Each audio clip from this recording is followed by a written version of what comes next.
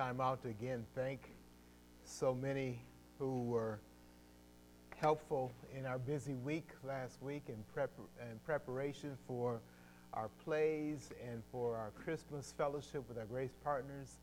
I had so many comments of how much the churches enjoyed the fellowship, enjoyed the food, enjoyed the music and the singing, and it was just a blessing to my heart to hear that. I wanted to just convey that to you, how much they enjoyed and how much your involvement made that a praise and enjoyable time for each person that was there. So thank you for that. Our scripture reading now is in Matthew chapter 2. If you would turn there with me in your Bibles, I'm going to read that chapter. I'm going to read it aloud and you can follow along with me. Matthew chapter 2. Let's all stand in respect to the reading of God's holy word.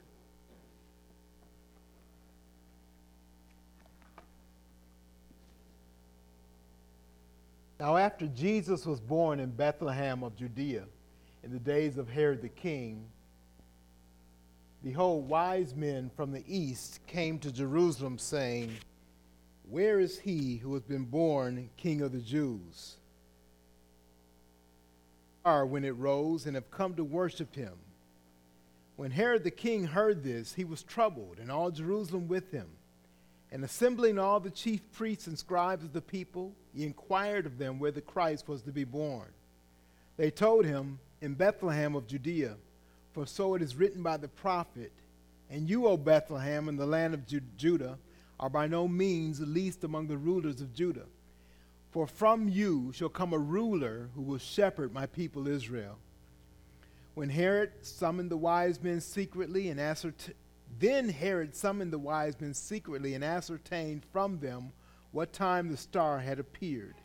And he sent them to Bethlehem, saying, go and search diligently for the child, and when you have found him, bring me word that I too may come and worship him. After listening to the king, they went on their way. And behold, the star that they had seen when it rose went before them until it came to rest over the place where the child was. When they saw the star, they rejoiced exceedingly with great joy. And going into the house, they saw the child with Mary, his mother, and they fell down and worshipped him. Then opening their treasures, they offered him gifts, gold and frankincense and myrrh. And being warned in a dream not to return to Herod, they departed to their own country by another way. Now when they had departed, behold, an angel of the Lord appeared to Joseph in a dream, and said,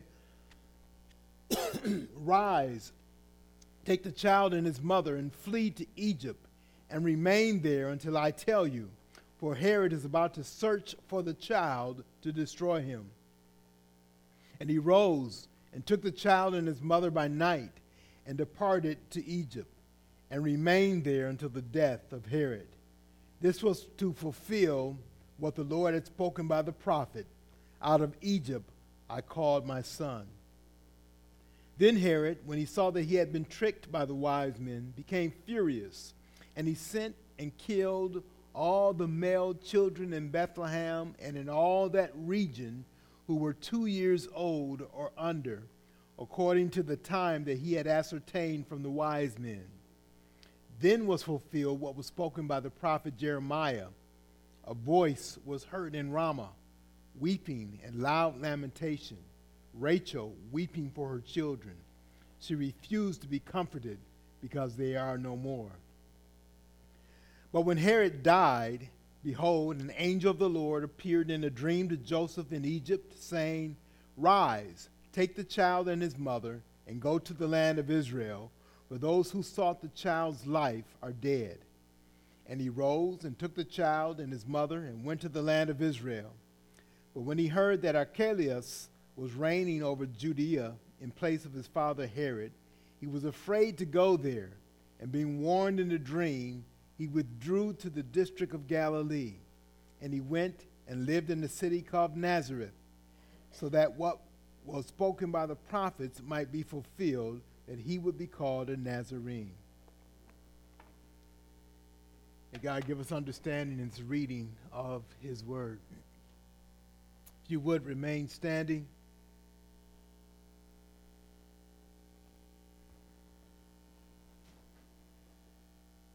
Bow our heads and close our eyes for a moment of prayer. Father, we thank you for this time to come into worship. We pray, Lord, that this service committed to you would include our heart's true worship, that we be able to focus on you, that we would hear your word as it's spoken today, and we would apply it in our lives so that we might recognize your kingdom, trust in Christ as our Savior to be a part of that kingdom. Allow him to rule in our hearts right now and look forward to his rule over all his creation in the ages to come. We pray, Lord, that we'll be faithful as a church in giving that gospel out to others, that they might be called to come trust in you, to turn from their sin, to repent from their ways, to prepare for the kingdom of heaven. And we pray that you would bring many to trust in Christ, many to follow you, even here at Sweet Communion, many to be a part of your kingdom, many to be a part of your family, a part of your army, to take this gospel out to all of the world. During this time of Christmas, Lord, we pray that we would focus on Christ in our thinking and in our living. And we thank you for each person that's a part of this group of believers. We pray for those who are suffering in some physical way. We think of my dad and his condition, that you would watch over and be with him. We think of Dwayne and his condition that he had just this week and in the hospital now. We pray that you would bless and heal him, help him in his recovery. And so, Lord, we just thank you for your goodness to us. We pray, again, that we give attention to your word, that we apply it in our hearts, in our lives, in right ways. In Jesus' name we pray. Amen.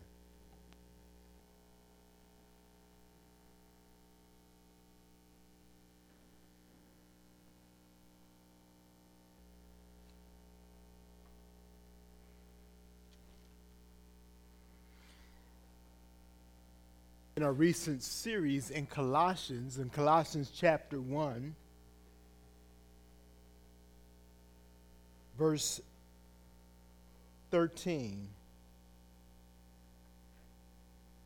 Colossians 1:13. It's a thought that reflects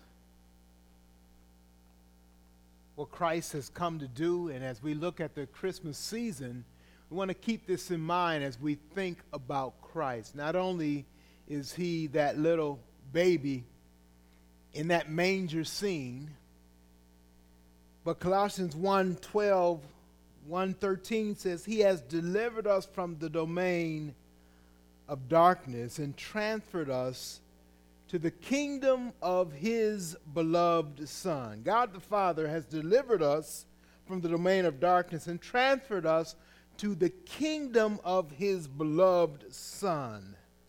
And so I've chosen through this season to use that theme, the King and his kingdom. We're transferred to the kingdom of the Father's beloved Son, the King and his kingdom. Let's look at the passage that we read this morning in Matthew chapter 2.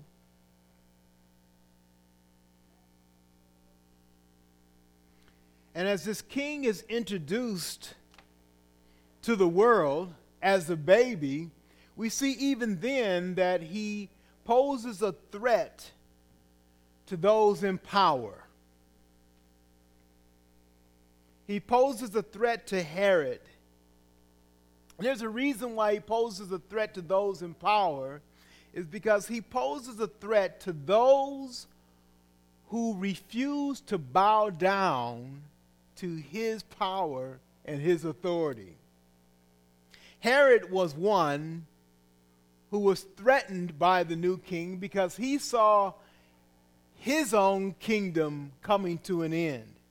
And so he thought he would fight, that he would get rid of this new king who was just born. He refused to bow down to him. Look at Matthew chapter 2, verse 3. It says, when Herod the king heard this, heard what? Verse 2? What the wise men were saying, it says, where is he who has been born king of the Jews? When Herod heard that, it says in verse 3, he was troubled. He was troubled. Why would a great king be troubled by a little baby? Because the title with that child was King of the Jews. Now, Herod was put in place by the Roman government to rule over the Jews for the sake of the Roman government. And he was threatened by anybody else who would come along. It's like he was looking behind in his peripheral to see, he knew that something was going to happen, or he was afraid that something would happen with this nation Israel, where they would rise up and rule themselves and no longer need him, and push him aside and push him out of the way. And so when he heard from Israelis that there was a new king born, he felt threatened by it. And he planned a plan of action. In that plan of action, there's a warning to us. Look at verse 7 and verse 8. Then Herod summoned the wise men secretly and ascertained from them what time the star had appeared. He knew that the wise men were given a sign to lead them to this new king that was born. And he wanted to know, when was this child born? Because, you know, as we look at the story of Christ's birth in Scripture, we need to understand that these things aren't happening on the day of his birth. In fact, Matthew is centered around the time of his birth, which is somewhere in the 2-year frame. By the time Herod hears of this, Christ has already been born, and he could be up to 2 years old. When you read the account in Luke, you see the shepherds, and they are actually coming on the scene at the time of his birth. But when Herod hears about it, he's already been born, and you can note those differences. But what we see is this in verse 8. It says, he sent them to Bethlehem, saying, go and search diligently for the child.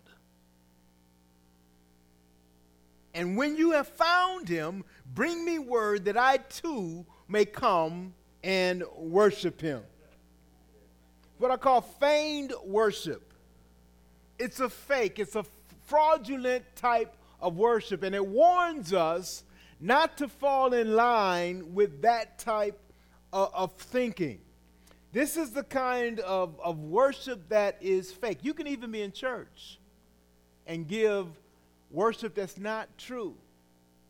In fact, in Matthew chapter 15, verse 7 through 9, this is what Jesus says.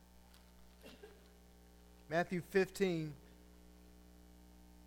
you hypocrites, well did Isaiah prophesy of you when he said, this people honors me with their lips, but their heart is far from me. That's what Herod was doing. On the front, he was honoring Jesus, but his heart was far from honoring Jesus. He said to the wise men, you find him, and let me know so I can come and worship him too. But we know that he had the intention of destroying the threat to his throne. In spite of his intention, and in spite of his great position as leader, as king in the land, you need to know this because it applies not only to Jesus, but it applies to those who trust in Jesus, that God protected him from every threat. It's not to say that we won't encounter people who hate us or people who want to destroy us. It's not to say that we won't encounter people who go against us. What it says is that God will protect us from every threat according to his purpose and his plan and his will for us. Now, let me say this. It's not to say that Jesus himself wouldn't, in fact, be killed by man, because that was God's purpose and God's plan, but not before his time, and not without God's purpose and intent.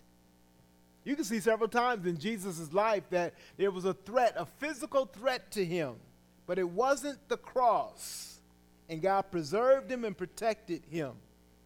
Do you know that God is protecting those who trust in him right now? Psalm 34 says, the angel of the Lord encamps round about those who fear him. God has sent his protectors to watch over each one of us. It's a verse that I read earlier this week to Dwayne as he laid in a hospital bed and said, Dwayne, listen, God is protecting you even right now. And his purpose stands for you. God protected his own son for that very purpose, and even a king could not destroy him. It's interesting that a king is threatened by a little child, and he can't destroy that child no matter how much power he thinks he has. We see that enacted in several ways. Look at verse 16. Herod, when he saw that he had been tricked by the wise men, became furious. And he sent and killed all the male children in Bethlehem and in all that region who were 2 years old or under. Now, when he ascertained how old or when this child was born, he knew that it was somewhere in this 2-year frame. He could be somewhere in up to 2 years old. And he sent out an edict to have all male children in that whole area killed. 2 years and under. God miraculously preserved Jesus. If you read the story in Luke, you would recognize that not only did he deliver Jesus, but Jesus' cousin, John the Baptist, was just 6 months older than him. And he was saved and preserved during that time as well. In verse 19, but when Herod died, wonder how that happened. Not an accident, is it? Behold, an angel of the Lord appeared in a dream to Joseph in Egypt, saying, rise. So God preserved the child, and he sent word by an angel to Joseph to saying, okay, you can come back. He sent him to Egypt to escape, and now he's sending him back. And even that trip was to accomplish God's purpose.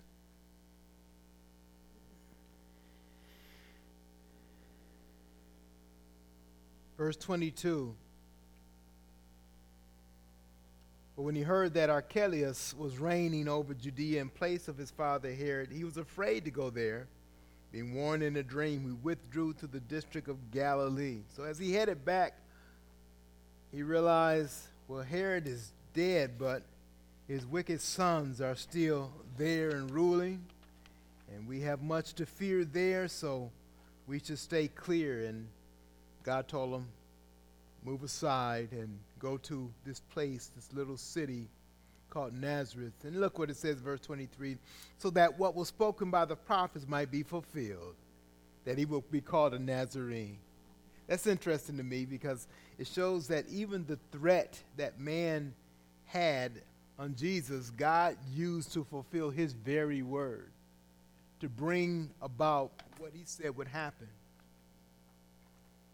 So we can be comforted with that God protects his own from the threat. But the point and the theme I want to focus on is that there is a king that has been born.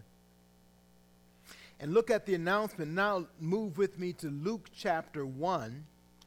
I'm going to bring out some points and highlights from this account that tell us more about this one who's born King of the Jews. You know, the term King of the Jews is interesting, and you know that Israel in the Old Testament is a picture of the people of God. The people that God has committed himself to. Now, some of us kind of take issue with that picture because we see how wicked and disobedient Israel was. And yes, they were, but it shows the goodness of God that in spite of Israel's unfaithfulness, God is still faithful to his word. He is one who keeps his promise. And so when he sends one to be king of Israel, king of the Jews, he's saying one who is going to rule my people. The Jews were simply a symbol, a type of the people of God. And so Jesus is coming not just to rule that specific nation, he's coming to rule all of his people. We'll see that spoken of here in Luke chapter 1 in verse 32. We see the angel Gabriel is sent to speak to Mary, and he tells her what's about to happen. With me in Luke chapter 1 verse 32. He tells Mary this child that you're going to give birth to, he will be great. All right? Now that's quite a statement, but we can see that. We've seen great people before. He will be great. There's several great people in the history of Israel himself. Abraham was great, and the father of the faithful. David was the greatest king that served. There were prophets in Israel that we would consider great. All of these men. But it says he will be great. He will be called the Son of the Most High. Now that's a little bit more specific and a little bit more unusual. The Son of the Most High. Most High is without question a reference to God the Father. There's no other way to get away from that term and refer that to anybody else, because it didn't say he would be the son of very high person, but the Most High, and he would be his son. He was the Son of the Most High. Then he says this, and the Lord God will give to him the throne of his father David. He will be the Son of the Most High, and yet he will be the son of David. He'd be a unique person, and he will be given by God a throne. So we're talking about a king who has a throne. What throne will he be given? It says the throne of his father David. See, David was considered, he was the greatest king that Israel had. He conquered the most. He was obedient to God. He wasn't a perfect individual, but he was used by God to accomplish that. And God had promised through David a son of his would be born that would rule God's people Israel. And again, that's a reference not to just this nation that we see today and seen throughout history as a specific nation, but it is a term for all of God's people, including you and I today that trust in Christ. And it says this about him: the Lord God will give to him the throne of his father David. See, God had said some unique things to David that are hard to understand. That David's throne will continue forever. Now, David thought that was weird. God, are you saying I'm going to live forever? No, David, you're going to die. But a son of yours is going to live, he's going to die, and he's going to live forever, and he's going to rule forever. Like, scratch my head. What does that mean?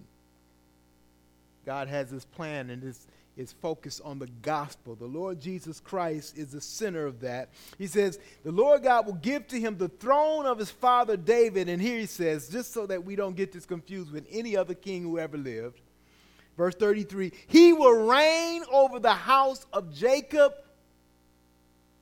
forever. Now, God doesn't speak words lightly, and he doesn't try to impress us by exaggerating. He simply speaks the truth. He says this one is going to reign over the house of Jacob. Again, the house of Jacob is another term for Israel, which is a synonym for God's people. He's going to reign over those people. Notice he's going to reign, meaning he is a king that sits on a throne that has a jurisdiction and a rule, and he's going to have that rule over God's people. How long? Forever. And if that wasn't enough, and of his kingdom there will be no end. He makes it clear this isn't David. This is a greater than David.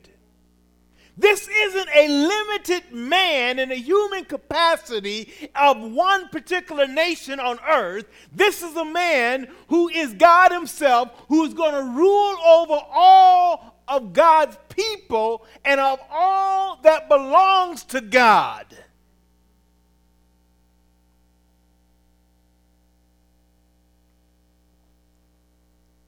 Further in this chapter, in verse 69 now, Zechariah was the father of John the Baptist, whose story coincides with Jesus. He was born 6 months before Jesus was born, related to Jesus, cousin I've mentioned.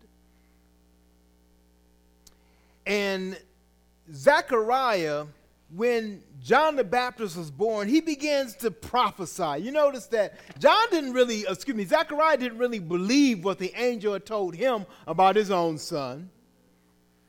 And God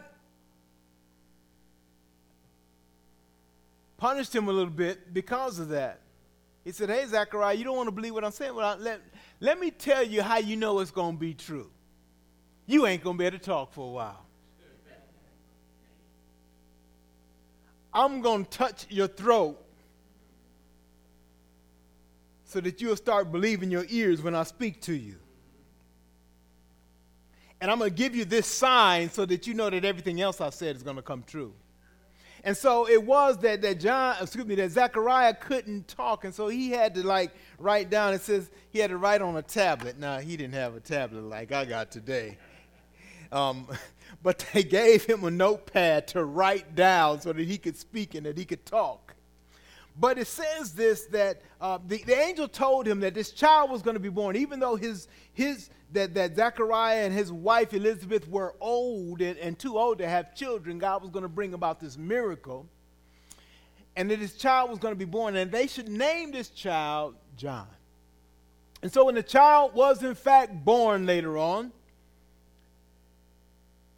Zechariah's people asked him, what do you want to name him? You think we should name him Zechariah? And he was like, he couldn't talk still, but he said no. And then I think he wrote down John. And as soon as he wrote that down, boom, his speech was available to him again. He could talk again. He had been obedient to what the angel told him, and now he was going to do what he said. So he gave him his name, and something happened as he just began to erupt in prophecy. And I want you to see some of that in verse 69. Verse 67, his father Zechariah was filled with the Holy Spirit and prophesied. Now, that tells us he wasn't just happy about something. The joy in him was brought to him by the Holy Spirit. And what he said was Holy Spirit inspired so that it is scripture today. And here's what he said. I want to look at just a few pieces of it. Verse 69. Well, let's start with 68. Blessed be the Lord God of Israel, who has visited and redeemed his people and has raised up a horn of salvation for us in the house of his servant David. Now, who is he talking about? The God of Israel. He wants to bless, he wants to praise, he wants to worship God for what has happened in his life and what's about to happen, what God is doing. Blessed be the God. So he begins to talk about what God has done.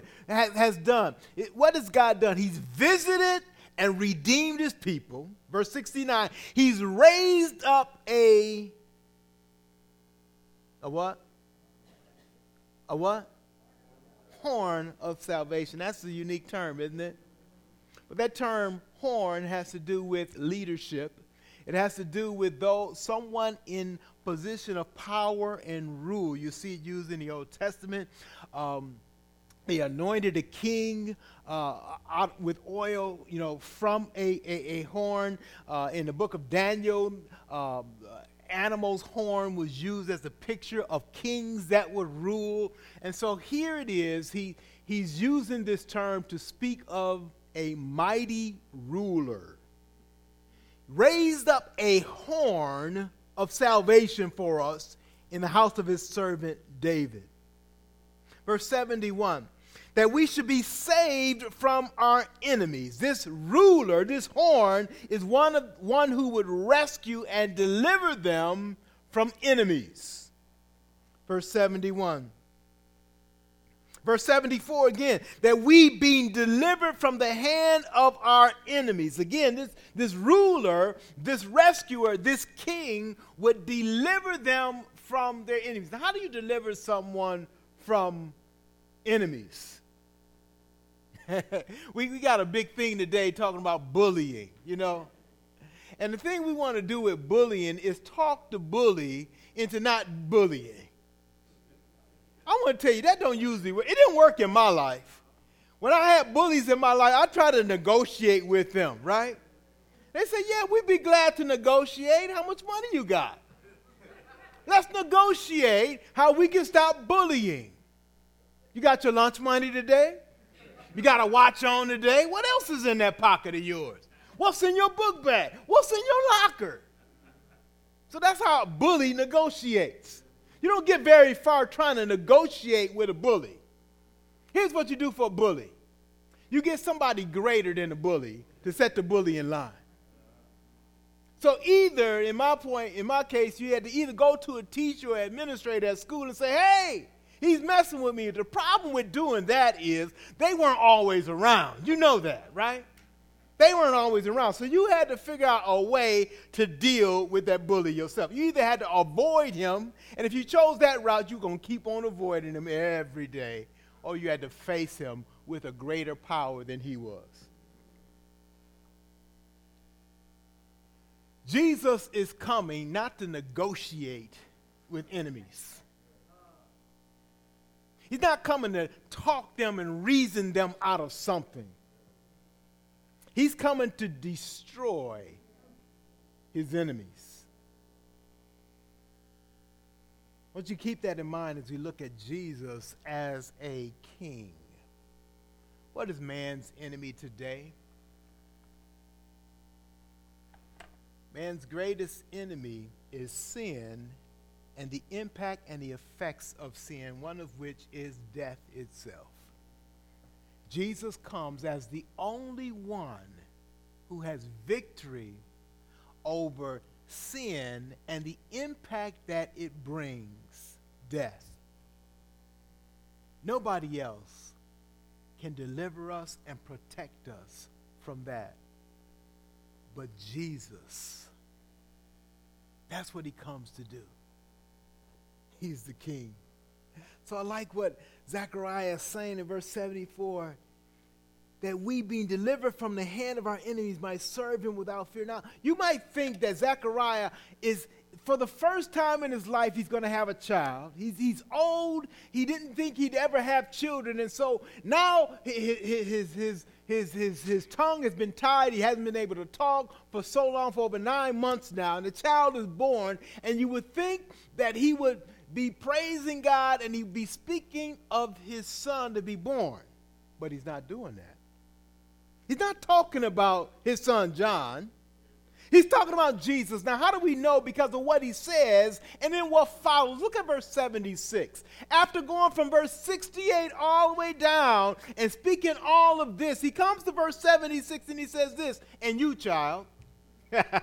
You get that? And you, child. Now he's talking about his son there. And you, child. In other words, everything else was about something else.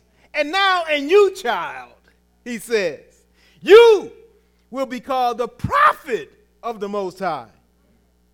You will go before the Lord to prepare his ways. So before that, he's talking about someone else. He's talking about this king. And what does he say about him again in verse 69? That God himself raising up a horn, a king, a mighty ruler. This king is going to deliver his people from their enemies.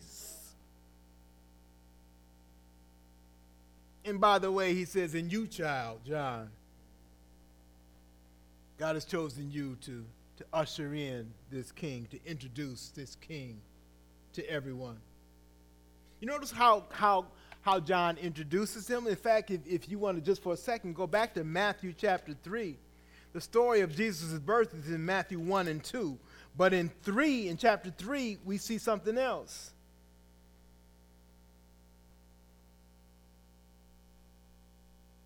Matthew 3 verse 1 says, in those days, John the Baptist came preaching in the wilderness of Judea. What did he preach? Repent, why? What of heaven? The kingdom of heaven. I want you to remember that term. The kingdom of heaven is at hand. Why does he say repent? For the kingdom of heaven is at hand. Because the king has been announced and he's here. And he's going to set up his kingdom. Repent, for the kingdom of heaven is at hand. So there's a king that is to be born. Back to Luke chapter 2 now. Luke chapter 2. What I'm doing is I want you to follow this terminology that the New Testament uses in speaking of Christ. And there's many terms that speak of Christ. We looked at some of them last time. We looked at in Matthew chapter 1, he's going to be Jesus, one who will save his people from his sin. He will be Emmanuel, God with us. And then we got into Matthew chapter 2, and now we see that he's King of the Jews, and not just King of Jews specifically, but king of all of God's people. Now we see that he's king that has a kingdom. A king that has a kingdom. In Luke chapter 2, verse 25, there's another person that comes on the scene. His name is Simeon. Luke chapter 2, verse 25. It says, now there was a man in Jerusalem whose name was Simeon. This man was righteous and devout, waiting for the consolation of Israel, and the Holy Spirit was upon him. This man was righteous and devout. It's an older man. It says this, he was waiting for, this is key, the consolation of Israel. What does that mean? It simply means the comfort of Israel. The hope of Israel, this one who would bring hope and relief and comfort to Israel. You don't understand the history in the Old Testament is that Israel had the greatest king. They had David, and in David's rule, God says, look, David, a son of yours, is going to come and he's going to rule all the nations. That was a dynamic and a mighty statement, but after David, it seems like things just went downhill. And in fact, Israel went in an opposite way. That King David ruled and he had a great kingdom, and his son came, Solomon, and he ruled, it was okay, but after Solomon, two of his sons came and they split the kingdom. They divided it. One was the northern part called Israel and the southern part called Judah. And from the rest of the Old Testament, from that time on, all the way through Malachi, you see two kingdoms. In fact, it gets to a point where the northern kingdom sinned against God in 722 BC. They were taken out, destroyed, and no more. And only the southern kingdom ruled. And so many of the prophets were telling the southern kingdom, look, repent, don't be like the northern kingdom. And they eventually sinned as well, and they were taken off into captivity into Babylon. And you remember that's 587 BC, and we note that with several other scriptures, and mainly we see Daniel in that time period. They were carried off into captivity. That was a sad time in the history of Israel. The northern kingdom had been destroyed. The southern kingdom now had sinned against God, and they had been punished, and they were led off into captivity. And King Nebuchadnezzar was this great king who ruled over this huge kingdom, and he saw Israel as nothing. The people of Israel are saying, how is our God mighty? Where is he? What's happening with us? Well, nothing happened with God. What happened with them? They stopped trusting in God. And exactly what God said would happen had happened. And so you come over these times to Babylon ruled, and after in the history of that, you see these other nations that rule. You see the Greek rule, you see the Persian rule, you see the Greek rule, and then you see the Roman rule, and you see that carried out throughout history. By the time Jesus is born, it's the Romans who rule. Israel is just hardly nothing. All of Israel is holding on to this promise of God as God, you said our nation would be great. You said you would use us to speak out to all the world. And so they are hanging and clinging on to this moment. And so this promise of a king is significant to them. It's important to them. It's a symbol of God's faithfulness to them and God continuing with them. And in fact, God is going to keep his promise, but things look very, very dim at this time. So Simeon comes and he says, it's been revealed to me by God that I won't see death until I see the Lord's anointed. That's what he says in Luke chapter 2.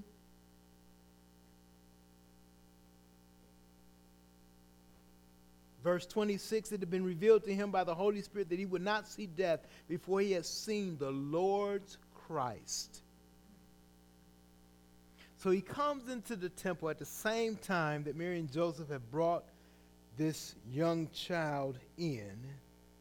And it says that he took Jesus. Verse 28, he took him up in his arms and he blessed God. And he says this.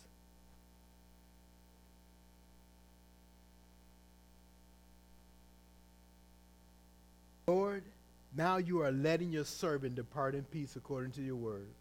For my eyes have seen your salvation that you prepared in the presence of all people, a light for revelation to the Gentiles and for glory to your people Israel.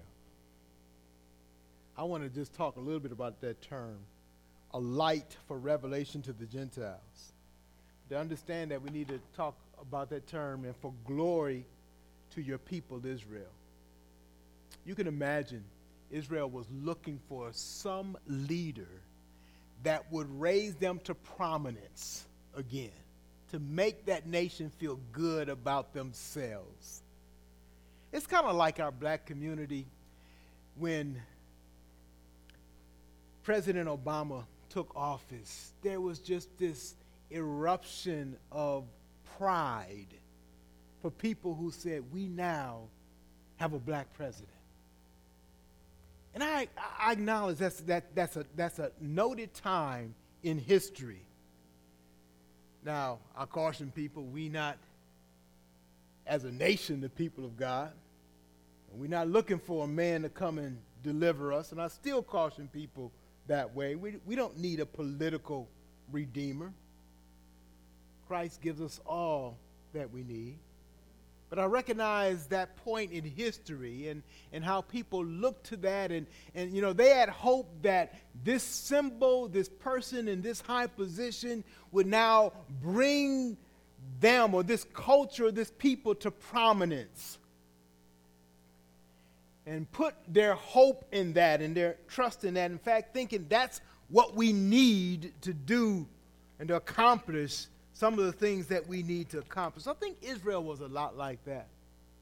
And they were looking for something that would inspire them. And so they knew that this ruler to come would put them so to speak, on the map again. He would be a glory to your people, Israel. He would be that, but not in the way that they expected. See, they wanted Israel, the nation, to be prominent again, but God had other plans. God didn't have plans for this nation itself to be prominent for the sake of them being prominent and for the sake of them feeling good or even feeling good about themselves. Just like in our lives, it ain't about you and your feeling good about yourself. It's about you understanding God's purpose, and your purpose is to glorify Him. Israel had forgotten that. Their purpose was to bring glory to God, not to just look and have everybody look at them and say, look how great we are. We are the people of God. That's why I like the way God works today. He's not concerned. We might think, well, Lord, if you allow us to buy this block and tear this building down and build up a great edifice, people will look at us and say, whoa, look at what God is doing. God don't need that. You know what God does? I like what it says in 1 Corinthians 1, not many mighty are called. He takes little people. He takes the small, and he sends out an army of gospel believing and gospel teaching and gospel spewing people who would take the gospel out in all the crevices of Milwaukee, all throughout everywhere, and he brings people to faith by their little acts of faith so that he gets the glory and not us. Now, he was doing that same kind of thing in Israel. He was saying, look, I am going to bring glory to myself by raising my deliverer from Israel, from my people. But he's not just for Israel. He is for all the people who would trust in him all over the world. And that's why this other statement is important when it says, a light for revelation to the Gentiles.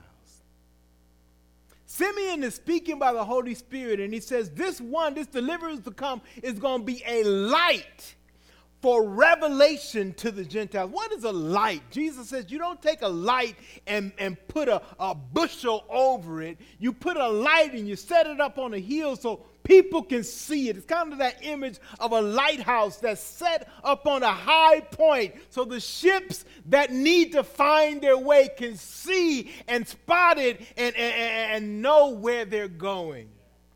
He's a light for revealing to the Gentiles. Well, God is saying, look, I'm going to do something. No, you have to understand, Gentiles, there were two ways of speaking of people in Jewish terms. There were Jews, and then there was everybody else. Jews and then everybody else. Everybody else was called Gentiles. All right? So if you weren't a Jew, you was everybody else. So what he's saying here, I'm going to show to everybody else what great work I'm doing. God is saying, I'm going to do such a great work. I'm going to build such a light that the whole world, everybody else is going to notice this and marvel at what I'm doing. God is actually saying, look, I'm going to do something great. It's going to bypass all of Israel, and it's going to reach out into the whole world and touch all of them. That the whole world is going to marvel at. So this king who's to come, he's not just limited to Israel. He's going to be the king not only of all God's people, he's going to be the king of all of God's. All that's under God's realm, Christ is going to be king too. What does that mean? It means that it just goes past this church. See, people fly past this church all the time. They worshiping God. We exalt Christ as Lord, but there's coming a time when he's going to be exalted as Lord of Lords, King of Kings. All people everywhere are going to be under his throne and under his rule and under his command. Let's just look at a few things that point that out.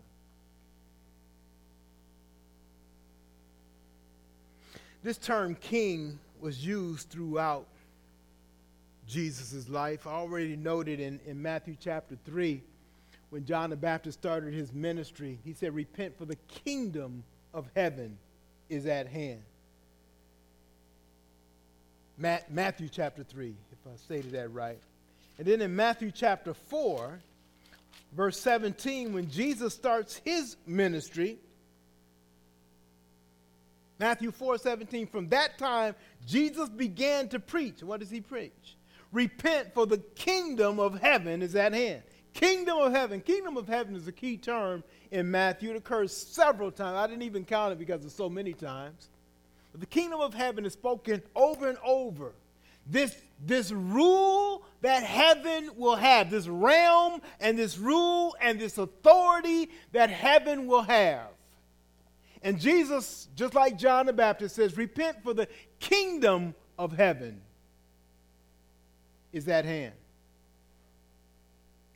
This term of this kingdom to come, or this kingdom that now is being put into place, is prominent throughout all of the Gospels. Here in Matthew, it's the kingdom of heaven, but in other Gospels, it's used just as strongly. It's called the kingdom of God there. It's the same thing. What is under heaven's rule is under God's rule. What's under God's rule is the rule of heaven, and it is going to be ruled by Christ himself, the kingdom of heaven. In fact, at Christ's crucifixion in Mark chapter 15, turn with me there real quickly, Mark 15, they mock Jesus with this same statement of him being a king and having a kingdom. Matthew 15, verse 26. Mark 15, 26. It says, and the inscription on the charge against him read, this is what they wrote, they put on the cross. This is why he's being crucified. The King of the Jews. That's how they referred to Jesus. That was a mocking statement. Saying, see this guy here, he's crucified. Yeah, that's your king. He's king of the Jews. But go on there.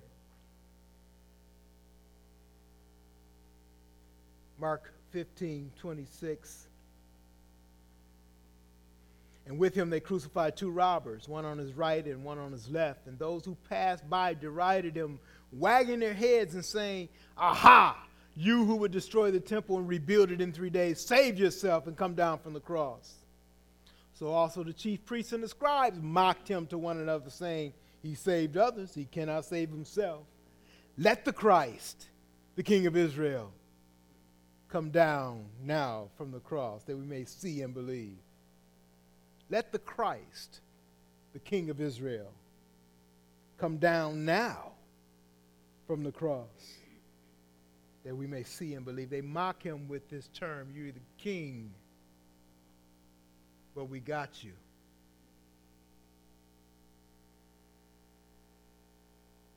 But Jesus uses that term too. Remember, back in our catechism today, we talked about the prayer, Matthew 6.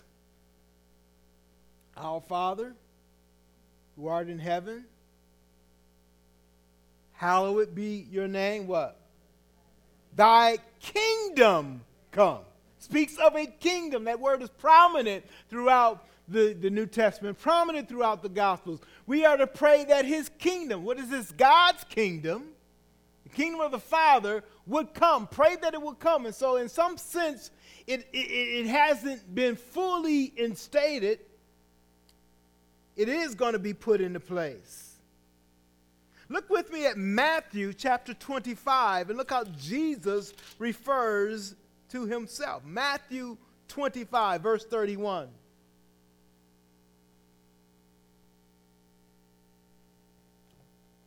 Matthew 25, 31. Jesus tells a parable.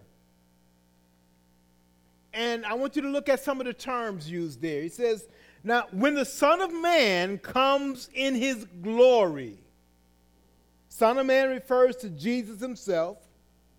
and that he's coming in his glory. He's talking about after his crucifixion, after his resurrection. He's telling his disciples what's going to happen. He's giving them a picture of what it's going to look like. When the Son of Man comes in his glory and all the angels with him, then he will sit on his what? Glorious throne. Who sits on the throne? A king. He says it's a glorious throne. And he's going to be judging. Verse 34. Well, let's just read up to there. Before him, verse 32, before him will be gathered all the nations. He will separate people one from another as a sheep separates the sheep from the goats. As a shepherd separates the sheep from the goats. And he will place the sheep on his right, but the goats on the left. Then the king, the what? The king, then the king, who's the king? It's the Son of Man.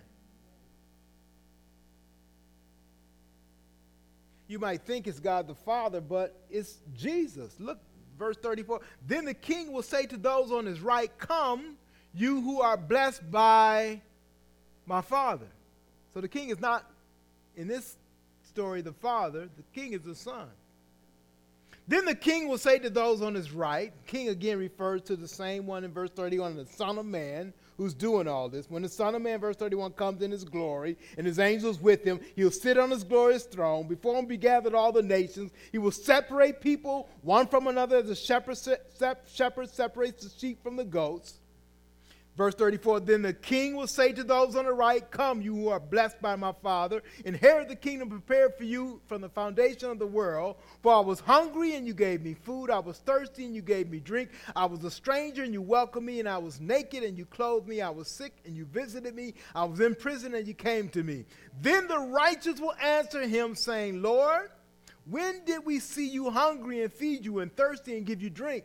And when did we see you a stranger and welcome you, or naked and clothe you? And when did we see you sick or in prison and visit you?" And the king will answer them, "Truly I say to you, as you did it to one of the least of these my brothers, you did it to me." The king is Jesus.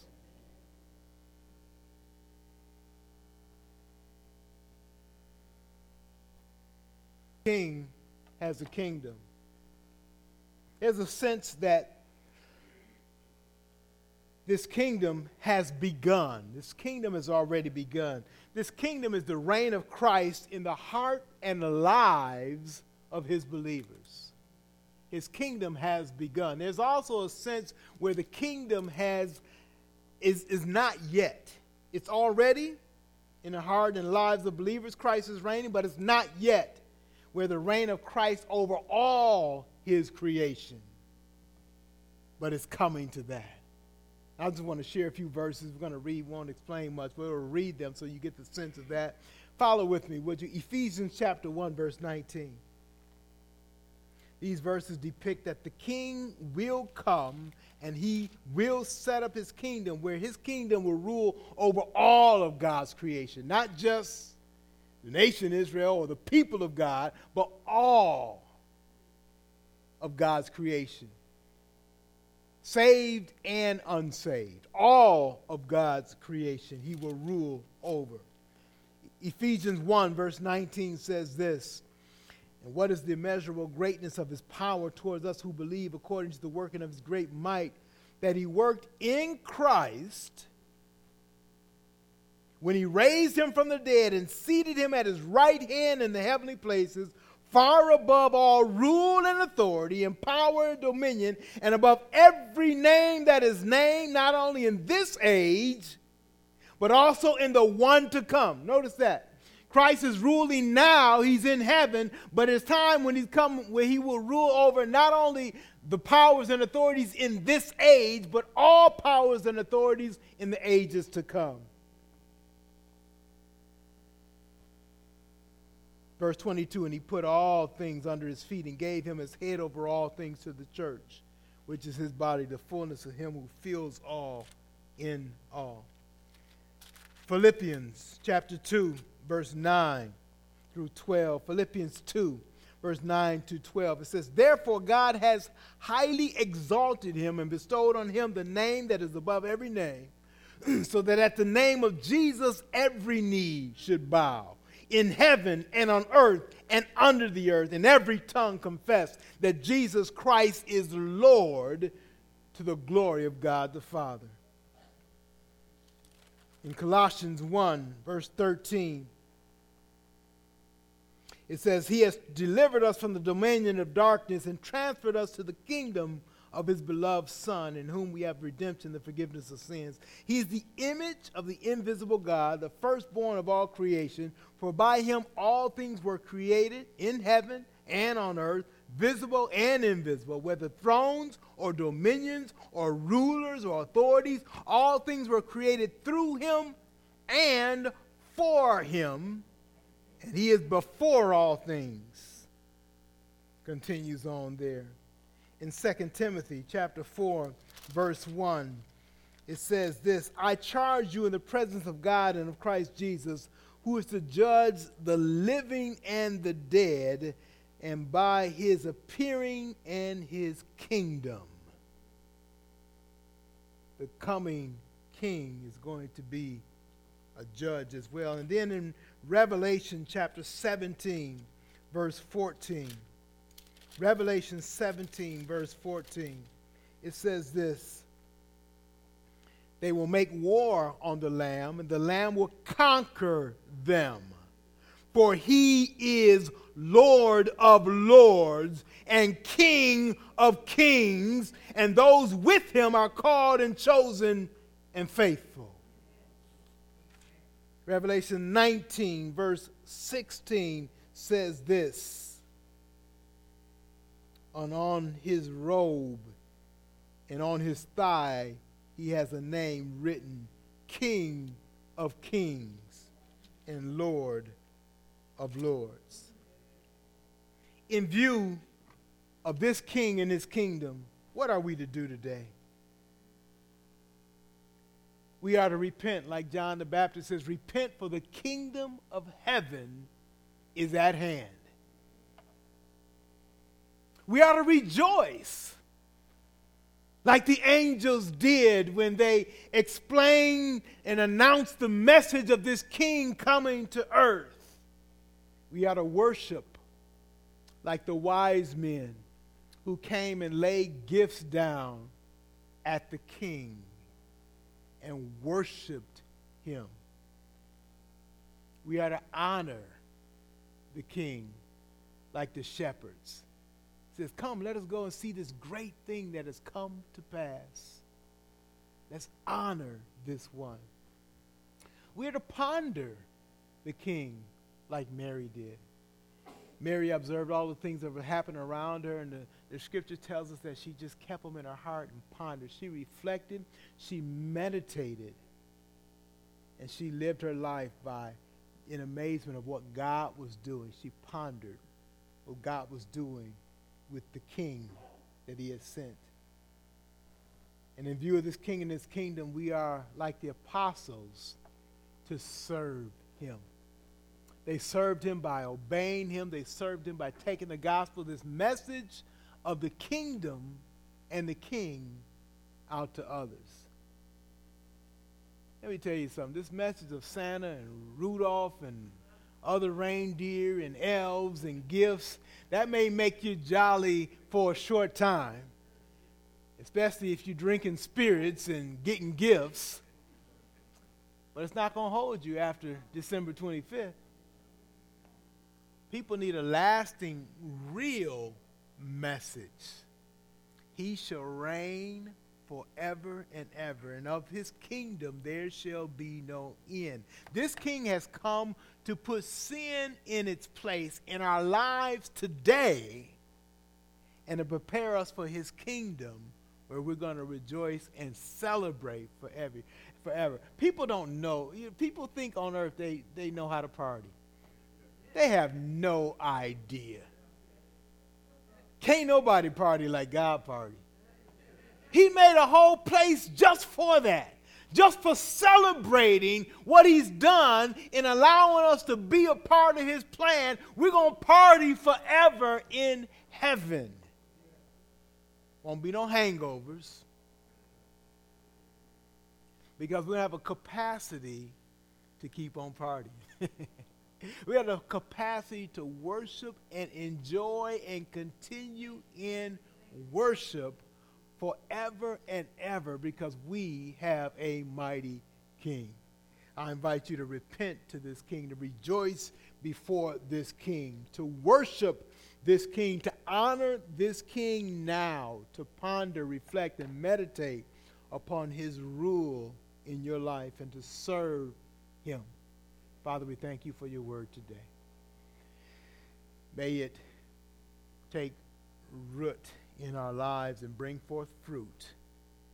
Faith, believing, trusting in Christ as Lord and Savior, giving up any and everything, any and everyone else that was our hope and trust outside of Christ, and trusting and looking forward to him, serving him, being obedient to him, being faithful to him.